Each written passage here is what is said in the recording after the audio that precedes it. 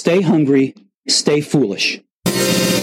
As always, the Innovation Show is proudly brought to you by Zai, boldly transforming the future of financial services with a suite of embedded products and services, enabling businesses to transfer funds with ease and manage multiple payment workflows. Check out Zai at hellozai.com. Let's get into the final part of Framers with Kenneth Cukier. I am so happy to welcome back for part 3. Unfortunately, our finale, it's bittersweet for me anyway. The author of Framers, Make Better Decisions in the Age of Big Data, Kenneth Cukier, welcome back. Thank you so much, and so pleased to be back. Man, people are loving your content. I've got so many beautiful messages from people, great comments across the different channels. So thank you so much for your time and for your messages, and for particularly part 2 really meant a lot to people and to me as well. So thank you for all of that. Thank you. No, I'm really grateful. I'm really pleased by that. So let's dive back in. I'm going to try, we've got an hour together today. I'm going to try and get through some more of the principles today. I loved one, and this is particularly interesting for people working in change or creativity, is the story behind the consistency principle. And in the book, you tell the story of Steven Spielberg and a movie that I absolutely loved, Minority Report. It's such a good example of the consistency principle and of framing. And it was such a delight to write about it, because it got me to experience and talk to so many interesting people. So one of the people who I spoke to was Peter Schwartz. And Peter Schwartz is a bit older now. But he was, for many years, the head of scenario planning at Shell. He was doing that in the 80s. And he came up with ideas that many people thought were so far-fetched and ridiculous. I should also say Shell at the time had what was considered the world's most foremost scenario planning sort of department, that were looking at future trends in the time horizons, not really of 1 year or 2 years, which is seeable and predictable, but in the 5, 10, 15, 20, 50-year time horizon. And they issued very thick reports, and they were really important for executives to sort of plan, because if you're going to, say, pay $500 million for an oil field somewhere, you need to be able to predict demand and geopolitical turmoil 50 years out, and you can't know what the future is, but you can come up with different scenarios, and you can protect your downside risk regardless of what the scenarios are, as well as look for your upside opportunities regardless of the scenarios, because you're actually not looking at one potential future world, you're looking at multiple ones. These are scenarios, and you can meet the world where it will be in 10, 20, 30 years. And executives working their way through the ranks would know these things, would be able to do it. So it turns out that this was a very important division for Shell, and it caught a lot of imagination around the world from other companies. And in particular, for a period of time, Peter Schwartz was laughed at because he was coming up with the most far-fetched things, things that were unthinkable, that were never going to happen, such as the end of apartheid, or even more laughable, the dissolution of the USSR. Okay. So, of course, as you can imagine, by 1990, he's considered a sage, and he's a genius, because he's sort of predicted the future, not just about interest rates and demand for oil and climate change, but also things like the end of the Soviet Union. And so people said, hey, there is something to this. So it turns out that about a decade later, a high school acquaintance of his named Steven Spielberg contacts him and says, Steve, I need your help. I'm producing a movie based on the Philip K. Dick sort of short story, Minority Report. And the problem is that the story is only a couple of paragraphs long and a couple of pages long, and there's really no setting, and it needs a setting. So what I'd like you to do is convene some of the smartest technologists and futurists that you know, and just people who just have a real febrile sense of imagination, bring them all into a hotel room for a couple of days and just feed them, lock them in, and get them to talk through what the world of, I think at the time it was like 2070, was supposed to look like. And then it became like 2030. I think they lowered it back. But he said, sure, let's do it. So he got a whole slew of people, and he got like Douglas Copeland, who had written like the Gen X novel Microsurfs and other things. He got Jaron Lanier, who people know today as sort of a tech pundit and futurist. He had the head of the MIT architecture school, who had written a book called City of Bits, which I own. And if you think about it today, if you hear the term City of Bits, you think, oh, what a cliche. Like, of course, all of the urban landscape will change because of data and digitization. But I can guarantee you in 1990, for someone of an eminence to be talking about something called the City of Bits, just sounds like the guy is sort of a cartoon character, not even on planet Earth. So very foresightful. And so he gets them all into a room together, and they start thinking about what the world of the future would look like. And the key thing was that Spielberg wanted his future to be correct, if you will. He wanted it to be one where it would last. Most science fiction at the time, when they were trying to think of the future, had people dressed in like silver suits and lycra with like a little emblem on their side and maybe like a helmet on. Like he was like, no, that's not it. And so they started thinking about, well, what would it look like? It's a national capital, and the set designers had shown their plans in the morning, and these were these big Albert Speer black marble monolithic buildings, like Ministry of Fear buildings. And all of the geeks were like, no, not happening. And the designers were like, what are you talking about? It's a fiction. And there's like it's the future. Like, how can you say no? It's like, he said no. And Schwartz said, actually, it can't happen because it's a national capital, and historic buildings get preserved. They don't get knocked down. There's building codes that prevent the height of buildings that wouldn't be allowed in Washington, D.C. Not this year, not in 100 years. We're going to find wooden buildings, that are 3 stories tall, and we're going to put a plaque on it. We're not going to just bring it down for a big marble building. And so he nodded, and he went further, and he said, a city is time depth. You've got buildings that coexist, some that are 100 years old, some that are 1 year old. And our city of the future has to have that time depth as well. Let me stop there and say that is why probably one of the most interesting dimensions of the movie is that at the very beginning, if you remember, when Tom Cruise has to prevent the murder of the impassioned and cuckold husband, they go up into their like little jetpacky things, into these motorcycles that then go into the air. Then they actually jetpack down. Steven Spielberg was very, very specific in saying that my cops will have jetpacks.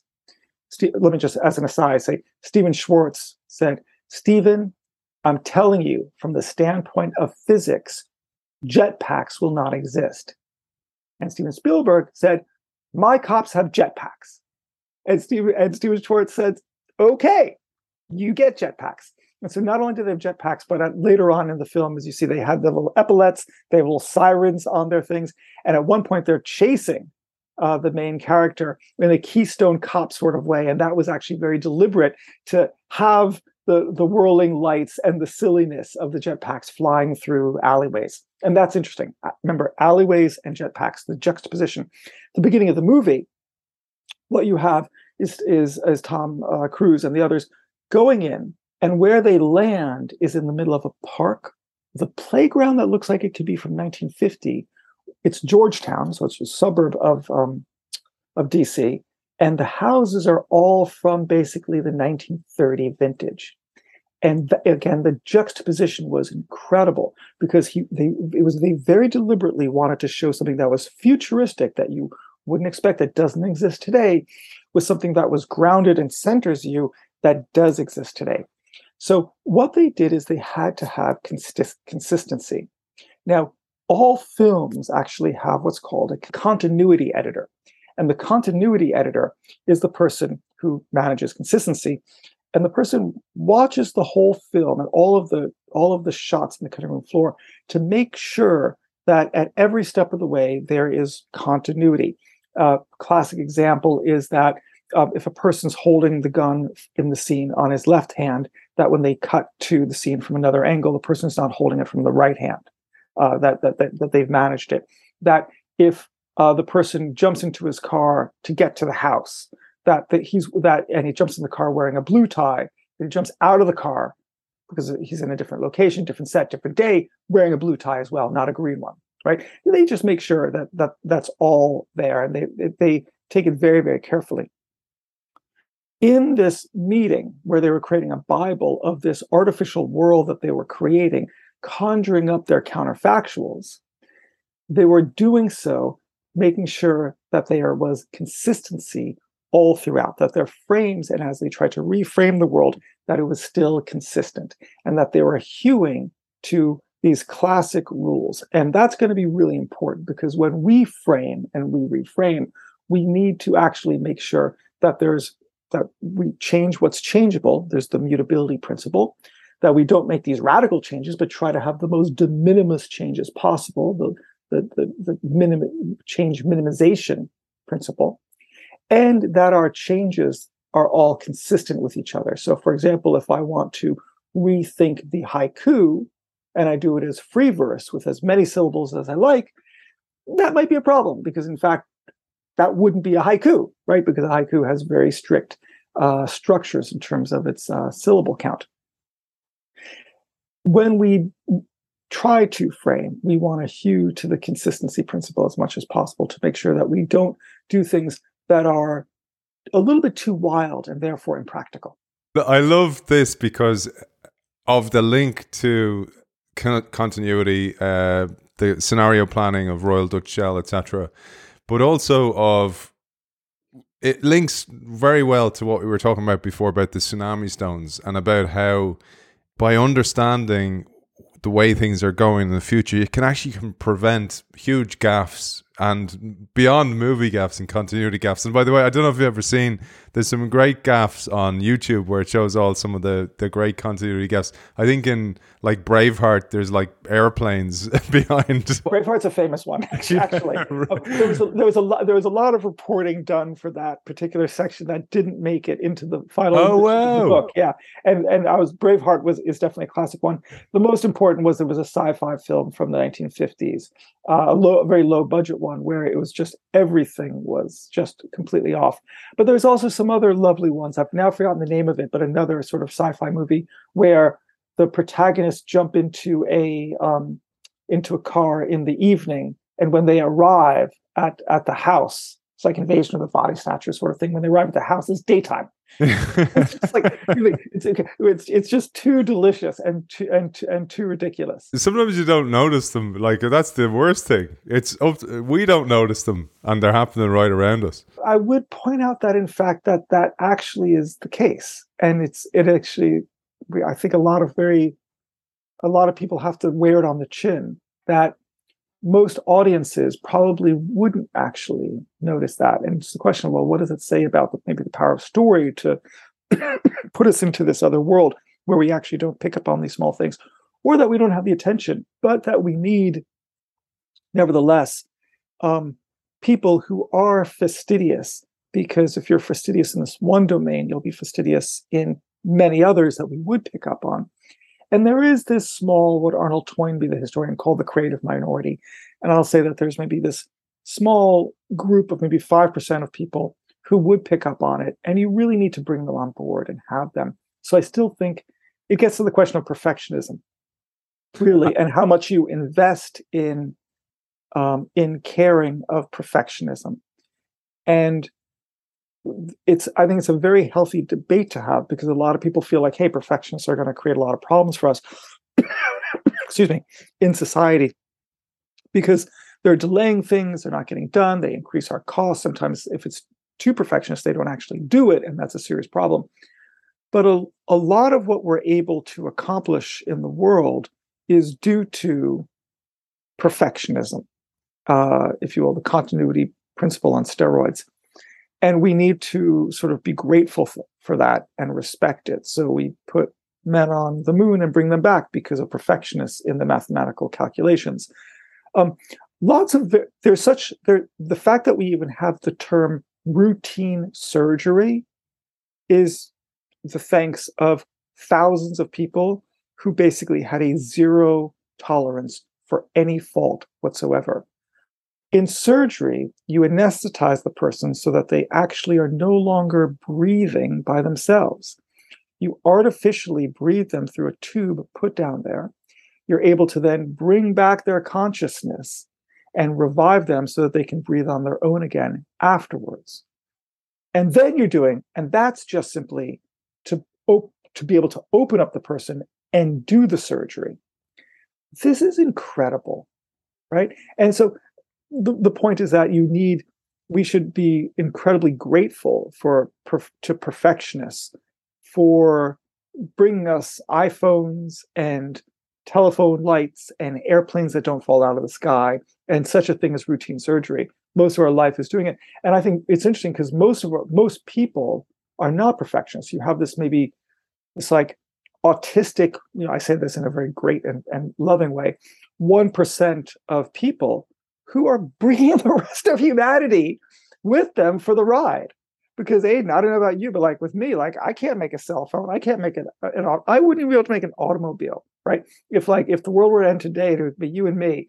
Like I would have a 1-story structure and I'd be like wheeling you in a wheelbarrow, right? And that's basically the limit of it. And so we have to be really grateful for the people who are sort of willing to do that. And I've expanded this idea of the consistency principle to this idea of perfectionism, but I think there's a link there that would be useful to remember. There's a quote by George Bernard Shaw: "All progress depends on the unreasonable man or woman," and actually, it's true. Like that is true, because most entrepreneurs are like going, you know what? This is bugging me. I'm going to fix it. I'm going to go after this and chase it down. But I wanted to tie it to something that is really interesting about you brought up there.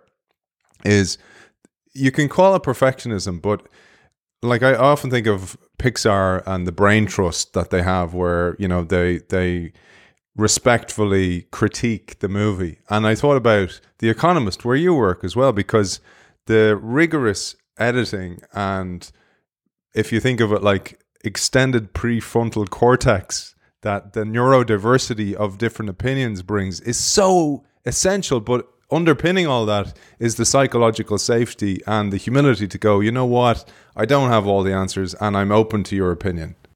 I agree with all of that. And I think there is a lot of that in organizations that do extraordinary things with extraordinary people, or actually really have such an extraordinary culture that you can take ordinary people to do extraordinary things, which is very interestingly different, right?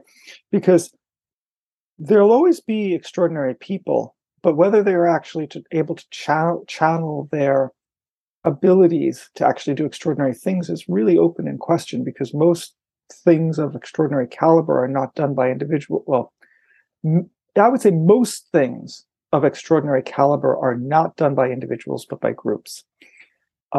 Behind it may have been an individual, and I think there are superlative individuals that do extraordinary things. I'm thinking of Newton, for example, Principia Mathematica, right? Einstein and his famous papers. But if you look at DeepMind, right, and Demis Hassabis, like their academic papers have between 5 and 50 people, as co-authors on them, and he's the founder and CEO of DeepMind, the big AI lab that's owned by Google in Britain that has created everything from AlphaGo and AlphaZero to the protein folding AlphaFold. Anyway, which protein folding is really important because all of life is made up of proteins, and knowing not just its composition, its sequence, but its structure, how it folds, allows you to create new drugs and create new material sciences and synthetic biology so that organisms can actually do things we want them to do, like get rid of, make it resistant to some sort of pesticide, right? For example, so it would be grow more and so feed more people. So he's an example of someone who his success is about being able to motivate other people and to work in a group of others, not just do it themselves. And that culture of having people work together and see a common purpose and have that psychological safety is extraordinarily important, because if you don't have it, you won't perform well. I find that I'm in an organization that is very meritocratic. It's really helpful to be. Is weirdly very humble. I think the people have a lot of my colleagues have extraordinary abilities, but we all keep it in check for a variety of reasons. One is, I think, kind of who we are as people. So that's nice, and we hire and recruit that. And a lot of our hiring is about cultural fit, less so about talent, because when we get to the point of surveying the people whom we're going to bring in, to be truthful, they're all friggin' amazing, right? So it's really all about, there's a lot of amazing people. We find them, and we track them, and we tell them, hey, you're going to do your best work with us. So we want you to join us. But then we're really looking for cultural fit. But then it's about process. And it's about building into the system the process to get the output you want. I make this the point I'm about to make to you, to lots of people, and they all race to tell me that it's not true. And I race to tell them, no, you're wrong. Look, I know it's true, and it's this. I am a cog in the machine, right? That's all I am. I'm a cog. My job is to be a cog. I'm not even a particularly good cog. I'm just a cog. I'm one of many cogs. Now, the people I say this to on the board of an organization, they're like, no, Ken, you're great. You're low. I'm like, trust me. It's like, I'm a cog. And what I mean by that is I'll look at an article and I'll be like the sixth person checking it before it goes out. And there's no other publication that I know of, and I've worked at a lot of them, and I've seen a lot of them, that is so fastidious, where if they bring in someone who is experienced and has done a lot of things in journalism and has shown himself to be a competent editor in all these other ways, to be the person who proofs the pages, to close the page on a Thursday morning, to send it to the print shop to go clean and then get printed around the world. And that's one of my jobs. And I sort of love it. And because it shows our dedication to at every step of the way to process and have fastidiousness drive the outcome. So we get these small little burnishes and fiddles of things that can be either big things that are saved at the last minute, or often just little small things where it's just like a burr that you can sand down word-wise. And that's exactly what we do. And it's what's interesting about The Economist in the world of media is that it is our moat. It makes us, it's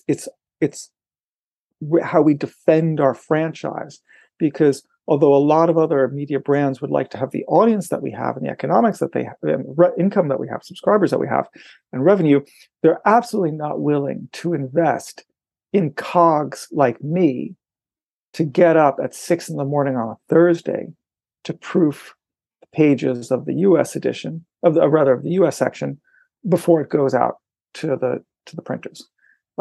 And that happens to every section, right? Where there's a new person who will sit in, who will look at it afresh and sort of make some estimations about it. And again, this is after it's been edited, the edit's been reviewed, it's been checked by fact checking, it's gone back to layout, it's gone back to another editor in the hierarchy, it's gone back to the original editor to reread, it's gone back probably to a grammarian to take a look at to make sure that all the grammar is right and all that. We have a grammarian on staff. And then it comes to another editor who's with a cup of coffee in the morning, looking at it and saying, oh, I think we could actually reword that a little bit differently. And so that's the lesson there, is that is not just fastidiousness, but it's also process and culture and getting those things right. So many books written on the similarities between sport and business, and the best sports teams have exactly what you're talking about there. Humble players who know their cogs in the machine. No player is bigger than the team. And the team, when that happens in a team, the team starts to dysfunction. And I thought about that when you were saying that. But the other thing is, it brings us back to what we talked about the last day, where you rightfully said to an innovator listening to this show, did you think it was going to be that easy where you could come along with the idea? This is the process we have to do as innovators in a machine. When you need to bring a new idea to the fore, you have to go through these processes because they're in place for the very reason. And it's a pain in the ass to go through that process, but it's so necessary. Not for nothing that Joseph Campbell, who studied myths, referred to it as the hero with 1,000 faces and referred to it as the hero's journey. And one of his great aphorisms is, where you stumble, there your treasure lies. And you can sort of remember that from, tales of knights and chivalry of the hero running through the forest and, in search of the quest, thinking that all is lost, looking for the Holy Grail, and he falls on a branch, and then he looks down and he finds that where he's actually fallen is indeed what he's been looking for all along, and this small accident was anything but. The important thing maybe in that is there's a fiction behind it, and that is that where we stumble sometimes is not where our treasure lies, but often we actually frame it in a way that we find meaning in what could actually truly be devoid of meaning and be meaningless. But nevertheless, because we imbue it with this meaning, this artificial, false, and invented meaning, that it works just as if it were meaning. And so by doing so, we actually turn the base metal into gold. We turn an ordinary stumble into something that is treasureful. We look back and we say, oh, that mistake was the most important thing that ever happened in my life because it enabled me to do this, this, and this, and this. And that's just actually a fiction and a mental model that we've applied, sort of putting imbuing into the world something that it didn't naturally have, but we decided we were going to give it. And it worked nevertheless. It had the same effect of it. There's a wonderful aphorism by Benjamin Franklin, one of America's founding fathers, in which he talked about all these different virtues. And then he talked about humility. And he said, I never was able to measure, I was never able to master humility. It was one of the virtues that I actually never had. But I found that if I faked it and gave the pretense of being humble, it worked just as well as actually being humble. And you think, well, that's right.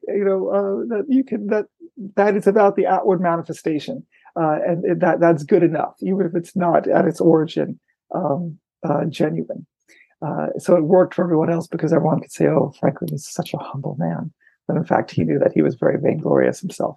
It's so important, though, for mental health. And you talk about this as well, like the framing, like it reframing. And it's a perfect segue. I don't know if you did that purposefully for reframing, because when you talk about framing, there's 3 dimensions of cognition you talk about in the book: causality, counterfactuals, and constraints. And they form the basis of framing. And now that we've understood that, we've done that over the last 2 episodes, but this is a beautiful entrance point for reframing. That's right. So when we reframe, when we're framing, we can get better with practice, right, of applying a frame. But reframing, we can't, because it relies on what is called, in the psychological literature, an aha moment. And there was lots of studies to show this, but one of the most important ones was by a man named Herbert Simon, who interestingly was a political scientist. He won a Nobel Prize in economics in around 1978. But he also was an early pioneer in artificial intelligence, of all things. And he did a series of studies in which he tried to have people called the mutilated checkerboard answer basic questions of whether you could actually fit certain dominoes on a checkerboard if 2 of the white squares were removed. And what he found was that people would try to brute force the issue or would try to sort of reason through the issue, and they would always sort of fail. That would never work. What you needed to do was reframe the question, and what you had to realize would be the answer is no, that if you can't actually get all of the dominoes to fit on a checkerboard or chessboard, that was missing 2 of the white squares, one at the top, one at the bottom, or actually say missing 2 squares. It turns out that you'd have to identify that to be the white ones at the top and the bottom, because of course a domino would fit over every 2 spaces, and so it implies there has to be a white and a black. If you take 2 of the same color, you would not actually able to make a clean fit. Okay, but that requires a reframing, the aha moment. You have to sort of see that. So he was able to understand that there were these sort of what he called insight problems, where you can't reason your way through it. You have to have a new conceptual idea in your head to answer it. And that is actually quite interesting. He did that for DARPA, for the U.S. military, which invested a lot in this sort of research. Let's stop and dwell on that for a second. There's an area of cognition reasoning, right? In which our reason doesn't help us, okay? In which going through our lives, we often think that we can actually improve with things, with time and with experience, that we can use our mental abilities to sort of work through problems, suss them out, and therefore come to answers or come to different alternatives and then reach different answers. But it turns out that, as the psychologists have pointed out and the cognitive scientists, that there's something else operating that is different, which is there's forms of problems where your reasoning doesn't help you reach the answer. What you need to do is accept that you're in a frame and deliberately try to reframe, to change the frame that you're in, because unless you actually change your frame, you will not get the right answer. Okay. So what does it mean to change your frame? Well, first, you have to be aware that there are such things as frames. That sounds pretty obvious. You don't need to go to Harvard to learn that. But the fact is, it's anything but obvious, because most people don't even think this. If you were to watch, Westminster politics or politics probably in any country, the politicians are not talking about how they're framing problems and how they're going to try to reframe problems. And that's just not the language that they use and not the debates that they have. If you're trying to talk strategy, if you're in a meeting with your boss and they're talking about strategy and the future, if they're really wise, maybe they are talking about how they frame the problems and they're going up a meta level to how they see the world. But often they're not. They're just thinking about, the here and now, and they're stuck in the frame that they have. The frame that they had worked in the past, so they presume it's going to work in the future. What's interesting about that is that we're in a very interesting moment in history right now, all of us, in which we can axiomatically say that what was done in the past, whether it was the idea of how business operates in the 20th century or what we were doing just in 2019, is probably not the right answer for 2023. Because we are headed into an entirely new universe that we couldn't predict, whether it is the sort of informational anarchy and rise of a political authoritarianism that we never imagined just 5-7 years ago, where fundamental truths of how politics would work and how people would interact with each other is being thrown out. Cancel culture, coming from the left, being an affront to liberalism, which was seen as something from the left, is amazing. That there's a whole cohort of people who believe that there's something sort of reprehensible and about just the idea of questioning, voicing, and challenging received wisdom and authority. As a side note, I interviewed someone about this who is an MIT scientist whose tweets are labeled as being, sort of against, medical authority wisdom, because he believed at the outset of COVID that it was spread. Get this: COVID could be spread, SARS-CoV-2 virus could be spread through the air, through aerosols, not through droplets when it was coughing. Heresy. Yeah, exactly, heresy. It was considered a heresy, and he says to me, "It's like my parents were refugees who escaped Czechoslovakia in the Soviet occupation, and I grew up, with where people were wearing T-shirts saying 'question authority,' and I became a scientist because I questioned authority. And I'm being told by the social media platform that what I'm saying is against the WHO, as he says, because the WHO is filled with medical doctors and epidemiologists." Said, "But I'm a physicist and I do fluid dynamics. And if you want to understand the spread of a virus in the air, you got to talk to me. You're not going to talk to a doctor who can tell you how a liver is going to work. You're not going to talk to epidemiologists who's going to talk about how things are going to spread mathematically. It's like, you understand if there's going to be, if this is a aerialized virus, I'm the guy, right?" And so it's just an interesting thing that we have this whole environment now where that has shifted. And so in all these different domains, the world of the future is looking very different than the world of the past just 3 years ago. So we need to get better at reframing. And the first part of reframing is first knowing that there is frames. Secondly, you then want to understand, is the frame that you're in a good fit? And can you still use it? Or do you need to adjust the frame.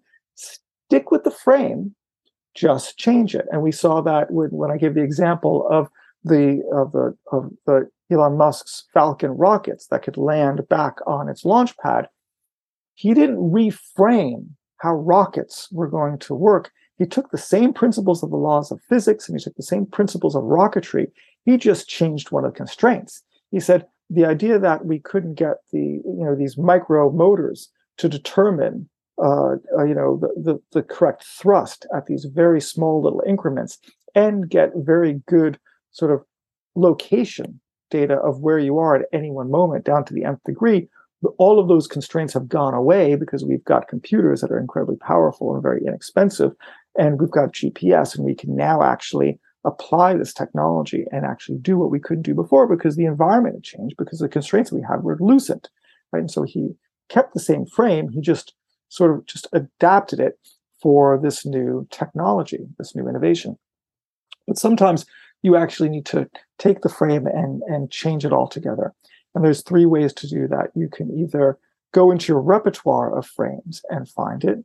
You can get another frame that existed from somewhere else, and then you can apply it in as well. You don't have it in your repertoire, but you have to sort of reorient it from somewhere else and borrow it from somewhere. And then the third one is just invention altogether. You have to sort of invent a new frame by saying, hey, what we have right now doesn't exist, so we need something entirely new. Now, that's very rare to do when you reframe by simply finding something that is completely different. It requires the sort of clean slate strategy, as we call it in the book, in which you try as much as possible to leave out all of the intellectual inputs that have led you to where you are today, and within a fully tabula rasa, blank slate and fresh mind, reimagine something from its first principles so that you can actually then come up with a better frame that fits it. But again, that's extraordinarily rare. More likely, what we're doing is we're saying, hey, this is how this problem has been solved in this environment. This is how they frame it. And if I adopt this frame, take it on, and apply it in this new domain, it will work, and it'll help us solve our problems here and now, and it'll be a better fit. Because the frame's not wrong per se, it's just not a good fit for the circumstances that you're in. And when we are faced with a problem and we can't see an answer through it, it's usually pretty helpful if we take a step back and try to reframe our problems by imagining, well, how would we see it from a different way? What would it look like if I were, someone else? If I have a problem in biology, what would it look like if I'm a chemist? What would it look like if I'm a physicist, right? If I have a problem in the economy, what would it look like if I was, a scientist, right?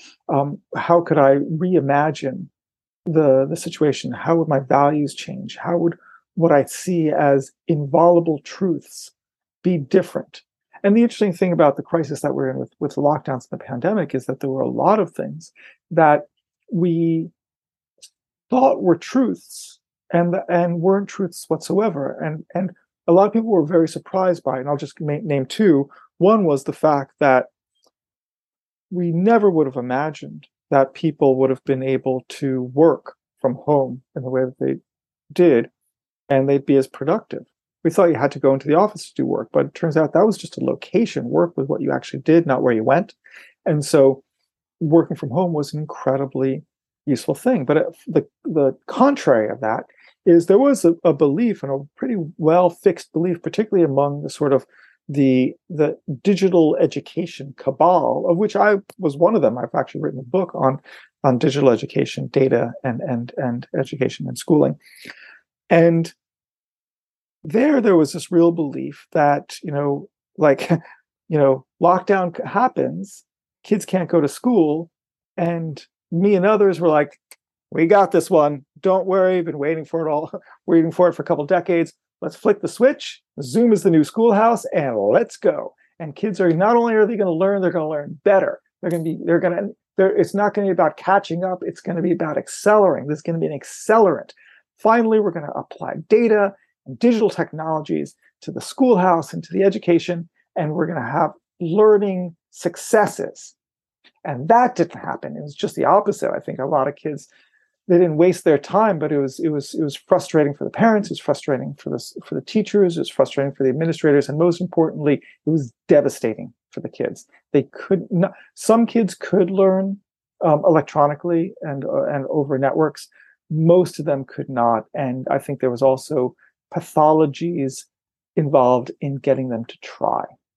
And so that was also something where we had to sort of reframe how we saw the world, because it wasn't what our expectation was. There's so much in that, man. That, like, I just wanted to draw a few threads that came through. One of was, like you were saying, about the foresight of an authoritarian state, for example. But Minority Report was essentially, that was one of the things about this policing and, you know, what was it, pre-crime, etc. You know, and we're seeing elements of that at the moment. You know, so the idea of scenario planning is so valuable. Then you mentioned about the guy on Twitter from MIT and the authority bias that was there, and he was questioning authority. All progress depends on the unreasonable man. It reminded me of the CEO of iHeartMedia. He was the former CEO of MTV, Bob Pittman. He had a saying, "Bring me the dissenter. What did the dissenter say?" So this idea of leaning into that is so valuable. And there's a beautiful line, a beautiful phrase you gave me from the book, which is the storage phenomena. And you talk here about Einstein, about how this idea of the checkerboard, your past successes can also blind you to future scenarios or future opportunities. And this even happens to the very, very best of us, like Einstein. Yeah, absolutely. And you see that in some, not all, but some entrepreneurs. There are serial entrepreneurs that do things differently, but others that stay exactly in the frame that they were in. The very famously David Petraeus, who did great work in one mission in which he was able to use sort of counterintelligence to sort of fight an insurrection, tried to apply the exact same methods in another combat situation, and it didn't work whatsoever. And so that was a real serious problem, because the two sort of theaters of conflict were completely different, but his frame was the same. He felt that he could fight the same war in one domain in another. And in fact, of course, in the military, there's the aphorism that, you know, generals are always trying to fight the last war. Napoleon had a wonderful aphorism in that respect, which is that a good army, he said, has a young general and old captains. Now let's remember that was very self-flattering to him, because he had been always the young general. But there's actually something to that. I think newspapers do well when they have a young general and an old captain. Sadly, pathetically, I've become the cog in the machine, so maybe I'm considered the old captain now and not the young general. But I'd once been a young general, and I saw your hand in your pocket there, Napoleonic, and oh god, that's absolutely it's the French origin. Absolument, incontestablement. But why is that? And the reason why is that when you're younger, when you're older, you've seen the problems before, and therefore you think you know what the answers are, because you know how they were solved before, how they weren't solved before. This is a caricature. It's not always true, but it's sometimes true. It's largely enough true that we have expressions like "you can't teach an old dog new tricks" and all that. But when you're younger, you see it with a fresher mind, a fresher set of eyes. It's new, and therefore you're not as wedded to the way things are done. You don't have as much investment in the status quo, the sunk cost in that respect, or the path dependency. And therefore, you can actually come up with, you know, fresh answers that might be seen as ridiculous or not feasible, but give it a try and it does work. And that's so customary that it's almost a cliche that happens. But but organizations that sometimes choose older people to lead them. I'm thinking of the seniority system in Japanese organizations, often don't have the same sort of fire in the belly and fresh way of thinking about the universe that allows them to succeed. Whereas other organizations that are willing to take gambles with younger executives and younger leaders, or more importantly, may have senior executives, but again, invest in younger leaders and have an easy way for them to access resources so that they can experiment and be successful, and therefore the organization successful. That works very well. To plug The Economist again, we typically had the standard in which we chose our editors at a relatively young age, at around the age of 40. And we've only had about 15 editors in the last almost 200 years. And they typically, in the 20th century certainly, they typically lasted for in the second half of the 20th century, they typically lasted for a decade. So we got them young, we gave them 10 years of runway to have fun with it, and then we pushed them out the window. And the purpose of that was to stay young again and to sort of stay fresh and not sort of be an old, crusty entity, which is sort of strange because we've been around for almost 200 years, 180 years now, that some people look at us and think of us as somewhat of a sort of an older entity, and certainly our subscriber base, because we cost a lot of money to subscribe to, Hugh's a little bit older, sort of around over 45. So it doesn't seem like it's part of the TikTok generation. But in fact, we've often throughout our cultures made very deliberate attempts to revitalize ourselves through not just through youth, and we also have the very liberal mindset, so no one feels that they have full answer, that we're constantly all on a group and communal quest to find the right answers, and therefore it's through the intellectual tussle of discussion that good answers come up, and that we should all feel safe in voicing any view, because the view is legitimate and we have to deal with it if it comes from the point of view of good faith. But interestingly, what that also means that there's a lot of people, if you were looking at the newsroom, that where sections are run by younger members of staff, not by the older ones. That's actually really important. Also, I should say that we found a way, shouldn't just be about The Economist, I apologize, but since we're on the topic, of cycling through. Typically in news organizations, it's a hierarchy and it's a ratchet. And you get to one level, say you go from being a correspondent to a editor, and God forbid, you can't go back. Because it is a hierarchy, it would look like you got pushed off your perch, you did something wrong. And at The Economist, it's very different. It's a round robin where you touch the baton of being an editor, or say to run a section, and then you go back to being a correspondent. In some ways, being an editor is sort of unsexy and grueling, and being the correspondent is a lot of fun and chic and more rewarding.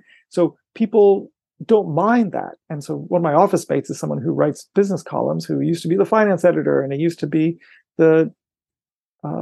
he was another section editor, I forgot of where. He had done all these other things. And you look at him now and you just think, oh, he's just a writer. But he isn't, because he's allowed to have that liberty of moving throughout the organization in a fluid way. It's so important that I think one of the things you said there is so important, is that it's the expectation is not there. So, it's how does it look to me? How does this look that I've been demoted? But you're kind of going, it's not a demotion. That's actually progress. But if you think about it from the framing perspective, you're picking up all these frames from different positions. One of the things I played professional sports, and I coached at the end of it, and I was going, I wish I coached when I was a player to understand what the coach is looking for and all these different things. And then you just get a different frame and you go, oh my God. Exactly. So Eric Schmidt, when he was the boss of Google, after about the first year, John Doerr, who's one of the major investors in it, and one of the big VCs in the Valley, who put him in that position, said, Eric, I want to get you a coach. We're going to get you an executive coach. And Eric said, no, you're not. I don't need a coach. And I said, Eric, we're getting an executive coach. I think it's going to be useful for you. I think it's going to be good for you, good for the company, good for all of us. And Eric said, no, I don't need one. I've been the CEO of Novell, a publicly traded company. I was at Sun Microsystems before that as a senior executive. I'm doing well in Google. I'm doing well at Google right now, and I don't need an executive coach. Like, I don't need a coach. I can just get on with my work. John Doerr thinks for a second and says, Eric, you know what? When you're at the Olympics and you see those swimmers and they all have coaches, beside the pool, he says, yeah. And when you're seeing professional athletes, right? Baseball players and football players, and they all have a coach on the side. They're earning hundreds of millions of dollars, but they're the best in their sport, but they've got a coach. And Eric gets a little bit quieter and says, I think I hear you. And John Doerr says, I think we're getting you a coach. And Eric Schmidt nods and says, okay, I think so. Let's do it. I got it. And the point there is that it was about reframing it. In business, you don't typically have a coach. This is probably around 2002, 2004 that we're talking about, the time frame. In business, you typically didn't have a coach. And so it would seem like you needed someone who was part shrink and part like helper who knew your job better than you. But John Doerr thoughtfully reframed it from the sports metaphor, because the coach can't perform as well as the athlete, but the coach can help the athlete become a better athlete. That's the purpose. And of course, great athletes constantly praising their coaches, as all writers should be doing to their editors. Just saying. Nevertheless, that reframing was essential. Yeah. There's so much more in this book, and we're not going to get to it, but I really, really love your perspective on neurodiversity. And given the French origins, I pulled a quote that I'm sure you know, but I thought you'd love, and it's by Proust. And he said, the only true voyage of discovery would be not to visit strange lands, but to possess other eyes, to behold the universe through the eyes of another, of 100 others, to behold the 100 universes that each of them beholds, that each of them is. And I love that quote because what it brings to mind for me is a kaleidoscope of kaleidoscopes of how, if you bring a diverse group of people together from diverse backgrounds, diverse education, but also if they have diverse frames, they're going to see things that you just cannot see. And that's one of the goals of coaching, is to bring diversity to somebody who's seeing stuff from an opinion, who also is over invested in it. Like I'm an exec coach. I care, but not that much, not as much as you care. And that has its benefits as well. But here you share the story of Steve Jobs, who sought out Joel Podolny. And I love this story from this idea of diversity of frames. As you pointed out, Steve Jobs, in the last few years of his life, realized that he had built a great company, but he wasn't going to last forever. And he needed to come up with a succession. And so he could do the succession from the point of view of as a manager to find someone else to replace him. But he wanted to make sure that the culture that he built could actually last beyond him as well. And that was in some ways more important, because bosses can come and go, but it's really about the culture of the rank and file and the leadership team to see that they can actually still sort of follow sort of the North Star that he had in all the different ways that he had it. So he was attracted to a very young academic named Joel Podolny, who had taught at Harvard Business School, and before he was 40 was plucked out of that institution to run the Yale School of Management. And when he got there, he started doing some radical things. So he actually changed the physical architecture of the classrooms and made it circular, not simply like a square room and a lecture hall. He put the professors in a theater in the round sort of way, a little bit like King Arthur's court, where there is no head. And then he also had a method called team teaching, in which he had not one professor, but two professors at the same time teach classes. And he also changed the very nature of the accounting. So instead of something called like Finance 101, he called it like Society and Humankind, right? It's weird. It was like, imagine you dose on shrooms and then come up with a sort of this trippy sort of way of teaching business. And it was a huge success. And the reason why is he said very legitimately, hey, the world looks different and business is different than it was when we created our curriculum. The traditional curriculum for business schools were created around the time of World War One, a little bit before, and then it was actually, interestingly enough, all completely revised around 1945 to 1950 by most of the schools, because they realized that the world had changed so considerably between basically 1910, when business schools were sort of coming into their own, and 1950, when they had to train a whole new generation of leaders, often who had served in the military, to then think about the world of business.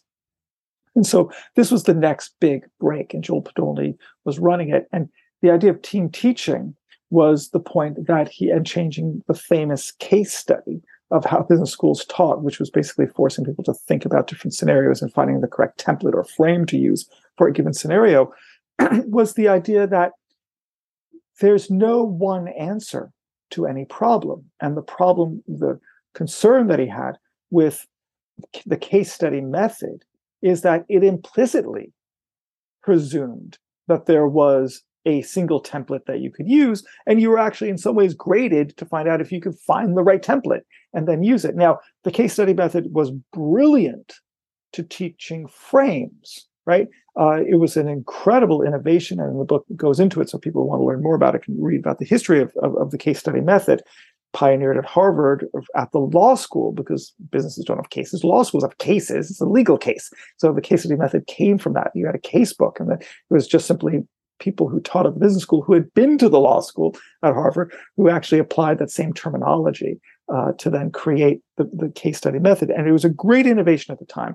It took business education, or any education later, that had been sterile and sort of dry and academic and classroom focused and abstract and learning principles, and said, no, here's a situation, here's a problem, it's real, and what do you do about it?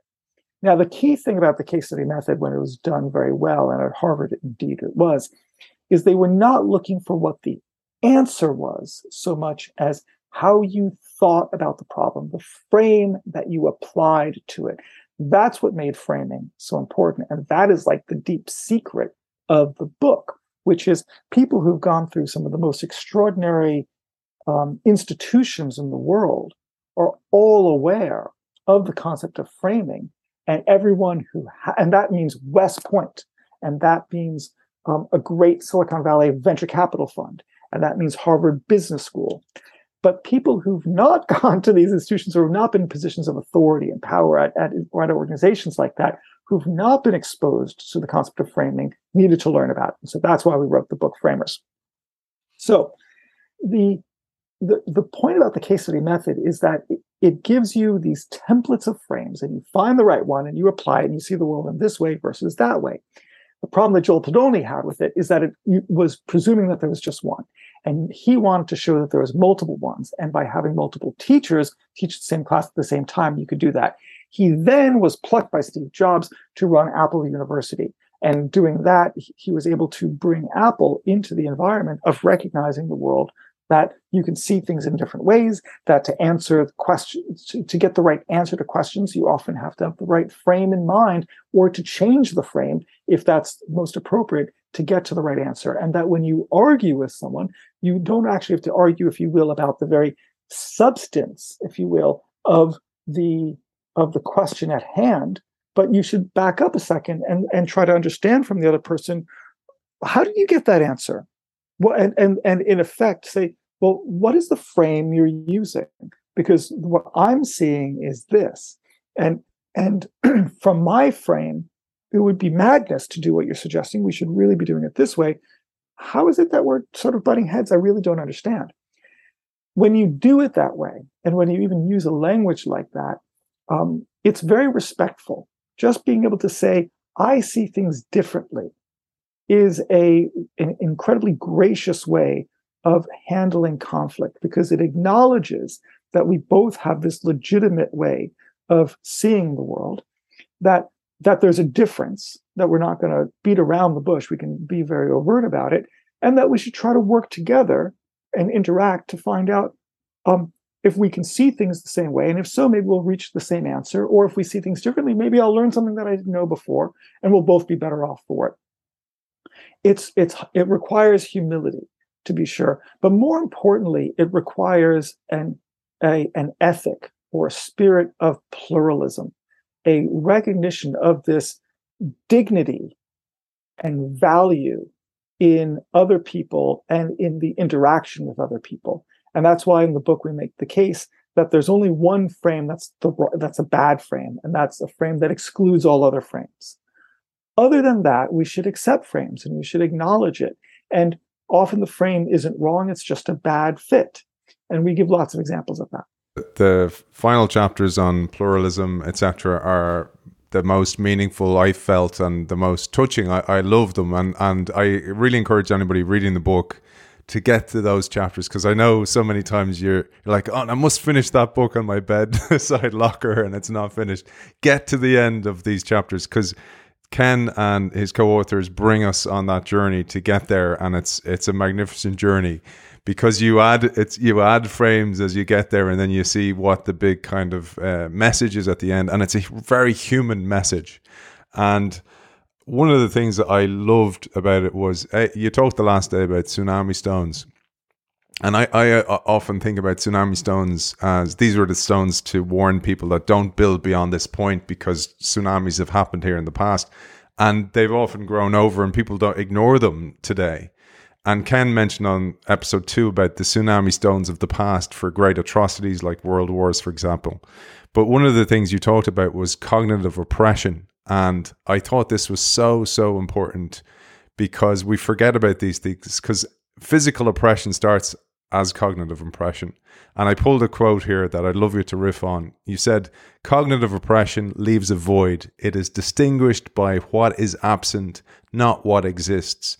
When societies restrict that variety of mental models, when they deny the legitimacy or existence of alternative frames, it is not just individuals who suffer. All of humanity endures an invisible loss. And you add here, and by the way, I want people to think about organizations do this as well. We use mental models to contemplate and interact with the reality around us. So choosing and applying a frame is our most powerful tool. A diverse mind makes us better individual framers, and a diverse team leads to better solutions. A similar advantage from embracing multiple frames holds true for society and humanity generally. Just as individuals benefit from diversity, so does society benefit from pluralism. Beautiful. Oh, wow. I can't help but think that I agree with that. Hear, hear. Exactly. You would hope. When we wrote those lines, and particularly this idea of suffering and invisible loss, I was thinking of two academics, two scholars, and we can put their names in the show notes, who wrote a book called Connected, Unconnected. I'm now forgetting the name of it. They used to be grad students at Harvard, and they did a brilliant TED Talk on looking at the fingerprints of censorship and how censorship leaves a mark. And what they did is they did sort of a big data analysis of the social sciences and quantitative social science, as the term is called. And they analyzed the references in the media and in the press and in books of intellectuals in pre-war Germany, and then the lead up into the 30s during the Nazi regime, and then in the 1940s. And they identified things like citations of Marc Chagall, a Jewish painter, going from being, one of the most talked about painters in the early 1930s to basically not being mentioned at all in the 1940s. And there was that invisible voice, that lacuna, that lack of pluralism denied it. But if we think about a business meeting in which we don't have this respect for pluralism, that invisible loss is that invisible loss of someone voicing an opinion, of the Cassandra saying, don't do that, that could be really dangerous for us. Or someone just simply saying, I like this idea, but I think I've got one to build on it that might be better and be more appropriate for us. And if you don't feel the psychological comfort to voice those opinions, because the last time you tried to, you were shouted down, or just because the last 10 times you did, everyone agreed with you, but you were still ignored because you didn't have the right genitalia, because you didn't have the right salary, because you didn't have the right title, because you didn't go to the right school, right? For all the reasons that might have happened, you're no longer on the 11th and 12th and 13th time. You just hold your tongue. You just watch and listen. You just think, I don't need to say it again. I don't have a horse in this race. And that's a real pity. So that's why not only in the social, in sort of the political sphere and the societal sphere, but also in the business sphere, a respect for pluralism is so vital. Because if we accept the fact that nobody knows the future, that nobody has the totality of the right answer, that together we can probably all come together and reach some of our better solutions and the right solutions, then we need to have everyone pulling an oar and have everyone feel that they're committed into building the society or the company that we want. And if we don't create our institutions that foster that and produce that as an outcome, well, shame on us. I had a quote there I'd picked out that I absolutely love, but I'm going to leave that for our audience to get a copy of this book. It's a fantastic book, along with Kenneth, Victor and Francis. They did a magnificent job. And Big Data is another book. I have it there on my shelf, a hard copy. And perhaps we might riff on that in the future, because it's still a magnificent read. Ken, for people who are interested in finding out more about you, where can they find you if they didn't hear you in part 1 and part 2? They can go to the website, Cukier.com. That's my last name. And so it's Cukier.com. There's also framers-book.com. And if they're so inclined, they could go to economist.com. So there's no shortage. Ken, I am so grateful for the time you've spent with us. It's a magnificent book and magnificent read. You also have other books as well, many other books, and we talked about your cognitive foraging the last day. Another great term that you've given me. You've given me loads of great terms from this book and sparked magnificent thinking. It's been an absolute pleasure, and I'm so grateful. Author of Framers, Make Better Decisions in the Age of Big Data, Kenneth Cukier. Thank you very much.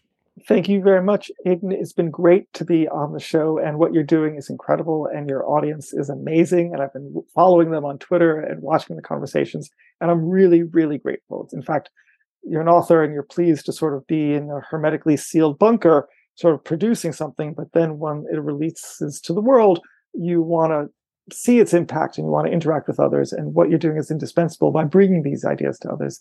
So thank you.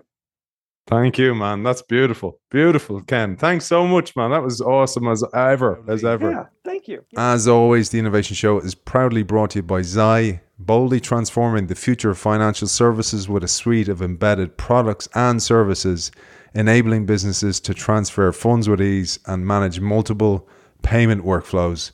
You can check out Xi at helloxi.com. See you very soon.